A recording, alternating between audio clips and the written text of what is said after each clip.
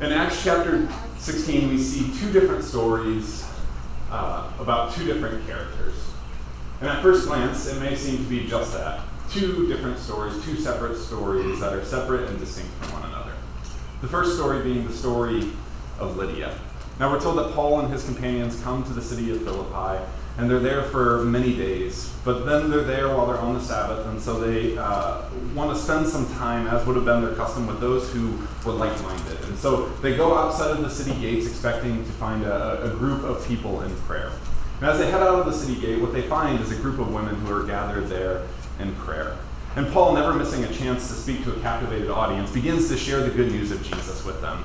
Now, we don't know exactly how he did this, but we can imagine that perhaps as they're praying their customary prayers, he begins to say, yes, but now let's look at this through the lens of Jesus. Or as they're reading through the scriptures for the day, he begins to say, yes, but now let me explain this through the lens of Jesus.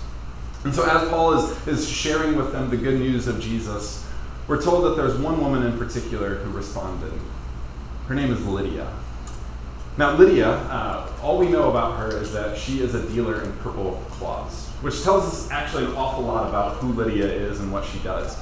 First off, this tells us that Lydia is an entrepreneur. She's a businesswoman. She's involved in the marketplace. She's involved with selling and buying and trading and all sorts of things. But more than just being an entrepreneur, this tells us that she's a wealthy entrepreneur, because she was a dealer in purple cloths. Now, purple cloths in the ancient world wasn't like equivalent to like Faded Glory brand today, but to deal with purple cloths was to talk about like the Gucci of the day, right? Like the high-end stuff. Like this is for the rich, this is for the wealthy, which tells us that not only was she an entrepreneur, but she was like a wealthy entrepreneur who dealt with wealthy people. But we also know that more than just being a wealthy entrepreneur, that Lydia's heart was opened by the Lord to all that Paul was sharing to her. And she became a believer, and even more than that, she had her entire house baptized, and they were all welcomed into the family of God. And the story continues to get better because Lydia looks at them and puts them on the spot now and says, if you have found me to be a faithful disciple, stay at my home. Which is a way of saying, like, Lydia has now put all of her resources on the line, offered up her home, her livelihood, her food, all of these sorts of things for the work of the disciples, but more than that, the work of God through the disciples. Story number one. Story number two is the story of a young unnamed woman that Luke, our author, refers to as a slave girl. So one day, as Paul and his companions are heading out to this place of prayer, they encounter this young unnamed woman. And all that we know about this woman up to this point is that she's possessed by some sort of spirit. And this spirit enables her to be able to tell fortunes. And we're told that people have made a great deal of money off of her, which is a way of saying, like, she's a pawn in someone else's scheme, right? She doesn't have autonomy. She doesn't have the ability to make decisions on her own, but somebody owns her and makes decisions for her. Now, as Paul and his companions are walking by, it's as if she sees something within them. And she says that these men are slaves of the Most High God. Now, she calls them slaves, which is fascinating because it's as if she sees something within them that she sees within herself. Like she recognizes that she herself is possessed by something, that she herself is being controlled by something, and she sees something in them as if they're being held and possessed by something too. But this thing that's holding them, while similar, is very different because she goes on to say that they proclaim to you a way of salvation. Now, to talk about salvation is to talk about something like freedom or something like liberation. And so while she sees something similar in Paul and his companions, she sees something very different. That this thing that possesses them, this thing that holds them, doesn't control them in the same sort of way. It doesn't oppress them, but rather it leads to freedom, to them being their truest self. And so she calls this out. She says to them, these are ones who proclaim a way of salvation, which is kind of like when you get a text early in the evening that says, hey, do you have any plans for tonight? The person texting you, I guarantee, doesn't care if you have plans in general. They want to know if you have plans and if they can work their way in on that, right? So she says, these are men who proclaim a way of salvation, meaning like, I want that freedom that they have. I want that liberation that they have. I want to be my truest self, no longer controlled and oppressed by someone else, but living a life of freedom and liberation, being held captive by the Most High God. And so this happens day after day as Paul and his companions are going to this group of women praying. And we're told that Paul, very much annoyed, which, by the way, is just a fascinating, hilarious detail in the story, is very much annoyed with this young, unnamed woman. And so he turns and says, "Out of you, I command you." And we're told, like that, she's free. She's free of this spirit that possesses her.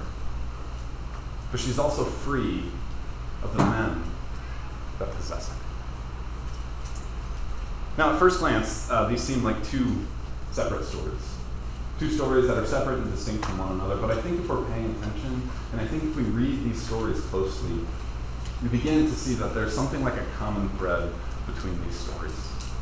That these stories aren't separate and distinct, but that there's something that unites them together, something that holds them together. And I think the common thread between these two stories is the fact that they're stories of women. See, Acts is written in this day and age in which there's like this male-dominated world, and men get to call the shots, and men get to tell the stories that are told. And yet, in the midst of this, we have the story of Acts, the story of the church. And in this story of Acts, we see not just a story about men, but we see stories of women. Not just a story, but stories of women back to back, which should stand out like a big exclamation mark for us. It's almost as if Luke is trying to write this in bold and italics and underline, trying to get our attention.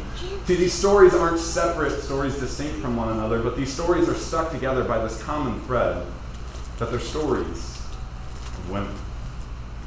Now, I sat with these stories, and I really wrestled with these stories, and I thought about them over and over and over again.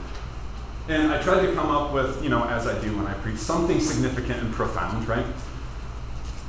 And I knew there was something there. There was something just trying to almost whisper to me. And so I began to ask a question that I'll often ask when it comes to Scripture. And it can seem demeaning at first, but I promise it's not. It's actually a really helpful question if you want to get to the nugget of a story in Scripture. And that was the question, why are these stories included? Like, why include these stories? Why, of all stories that were told in the early church, why did these stories make it in? As I began to sit with that question, something clicked within me. And I began to realize that these stories, but not just like these stories, like the story of Lydia, the story of the young unnamed woman, that their stories specifically, I began to realize that their stories are included because their stories matter. See, the story of Acts is this unfolding story of the church, this unfolding story of this movement of Jesus, of the communities who have gathered themselves around the way of Jesus. And the story of Acts takes place within this day and age in which it's a male-dominated world. And what the stories that the men are telling don't include women. And I guarantee that it's not because women weren't involved, but it's because the men who told the story didn't think that the stories of women mattered. And yet, what we see in the book of Acts is a very different story. It's as if Luke, our author here, says women are going to be part of the story that we're telling because women's story matter in the unfolding story of God. If we have eyes to see this, we see this not just in Acts 16, but we see this throughout the rest of the book of Acts. In Acts chapter 2, when Peter stands up on Pentecost, when the Spirit is poured out, he begins to reference this prophecy from his scriptures, our Old Testament, where it says that men and women both will be given dreams and prophecies. And the day when the Spirit comes, both men and women will serve as mouthpieces for God.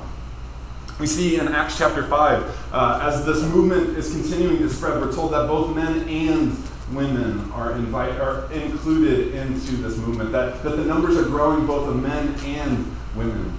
A very subtle yet important detail, because it's a detail that's often left out in the ancient stories. In Acts chapter 6, we see the story of the Greek widows who are feeling neglected, who are feeling like they're not having their needs met. And yet, what does the church do? The church designates 7 individuals to care for their needs.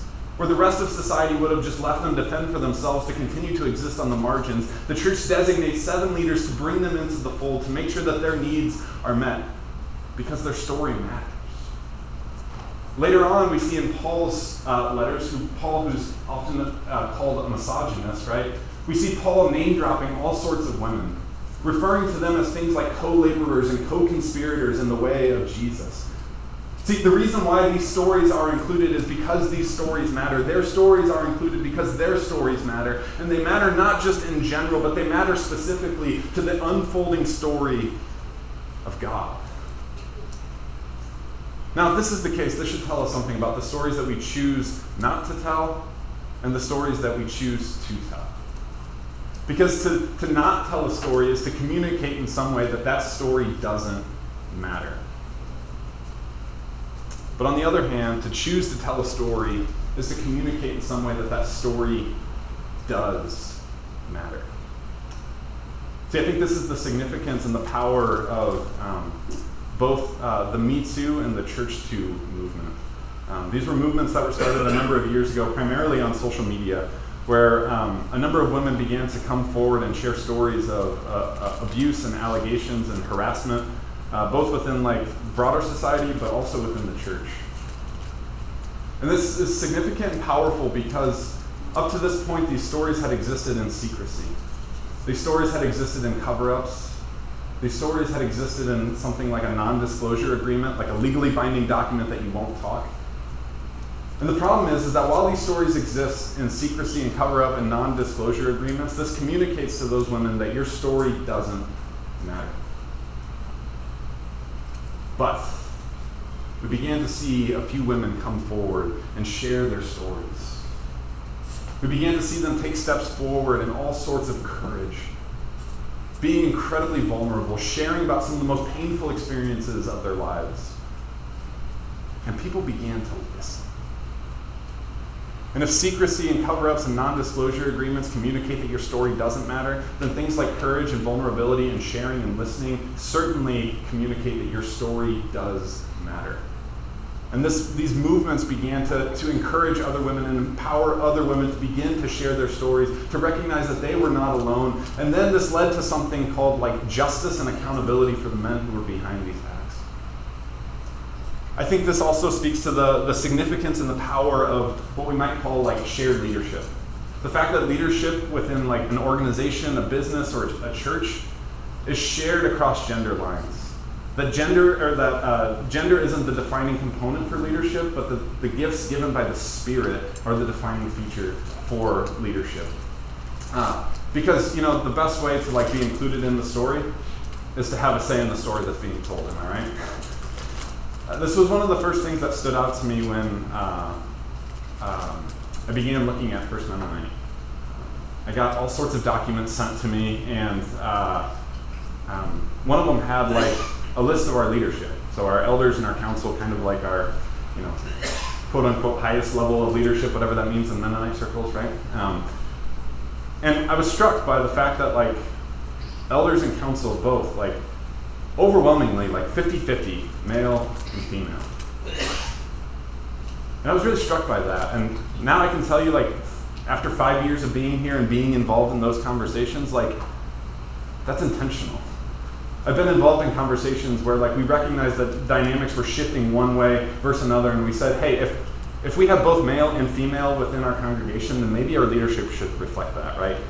And if we're telling a story, then all voices should have a say in the story that's being told. So I want to get real specific here now, and I want to talk to our sisters, both here and on Zoom. And I just want to say that as a male leader within the church, I'm sorry. I'm sorry for the ways that we have neglected your stories. I'm sorry for the ways that we've ignored your stories. And I'm sorry for the ways that we have silenced your stories. I'm sorry for the ways that we've neglected, ignored, and silenced your gifts, your talents, your experiences, your preferences, your perspectives, your priorities. And I'm sorry for the ways that this has communicated to you that you and your story doesn't matter. Because that couldn't be farther from the truth. Because what we see in the very opening pages of Scripture, within that very first chapter of this Genesis creation poem, is God creating man and woman And then we're told several times within those few short verses that male and female were both created in the image of God. In the image of God, God created them, which is a way of saying that women and men carry equally this image of God. And when we have neglected and ignored and silenced stories of women, we have neglected and ignored and silenced the image of God among us. And so I'm sorry for that. And so if you find yourself this morning wondering if you have any sort of relevance, if you're wondering if your story, your experiences, your gifts, your talents, your priorities, your preferences, your perspective, if you're wondering if that matters, if you wonder if you yourself matter, please hear this. Your story is being included in the unfolding story of God. Because much like Lydia and the young unnamed woman, your story matters to God. May we know this. May this be included in the stories that we tell, and may we as the community of Christ be a radical witness of the God who sees, the God who hears, the God who cares, the God who includes. And through all of this, may you know that your story matters. Let's pray.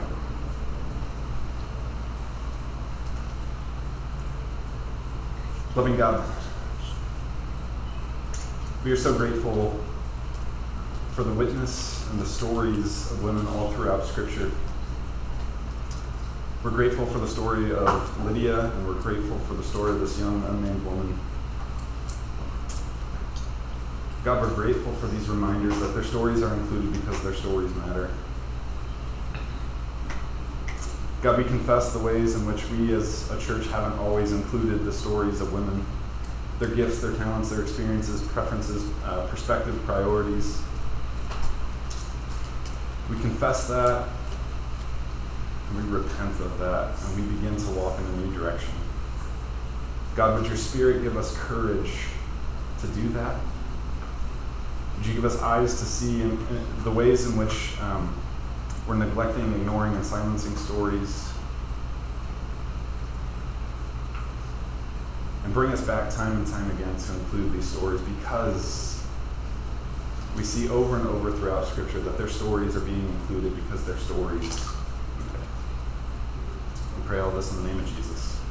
Amen.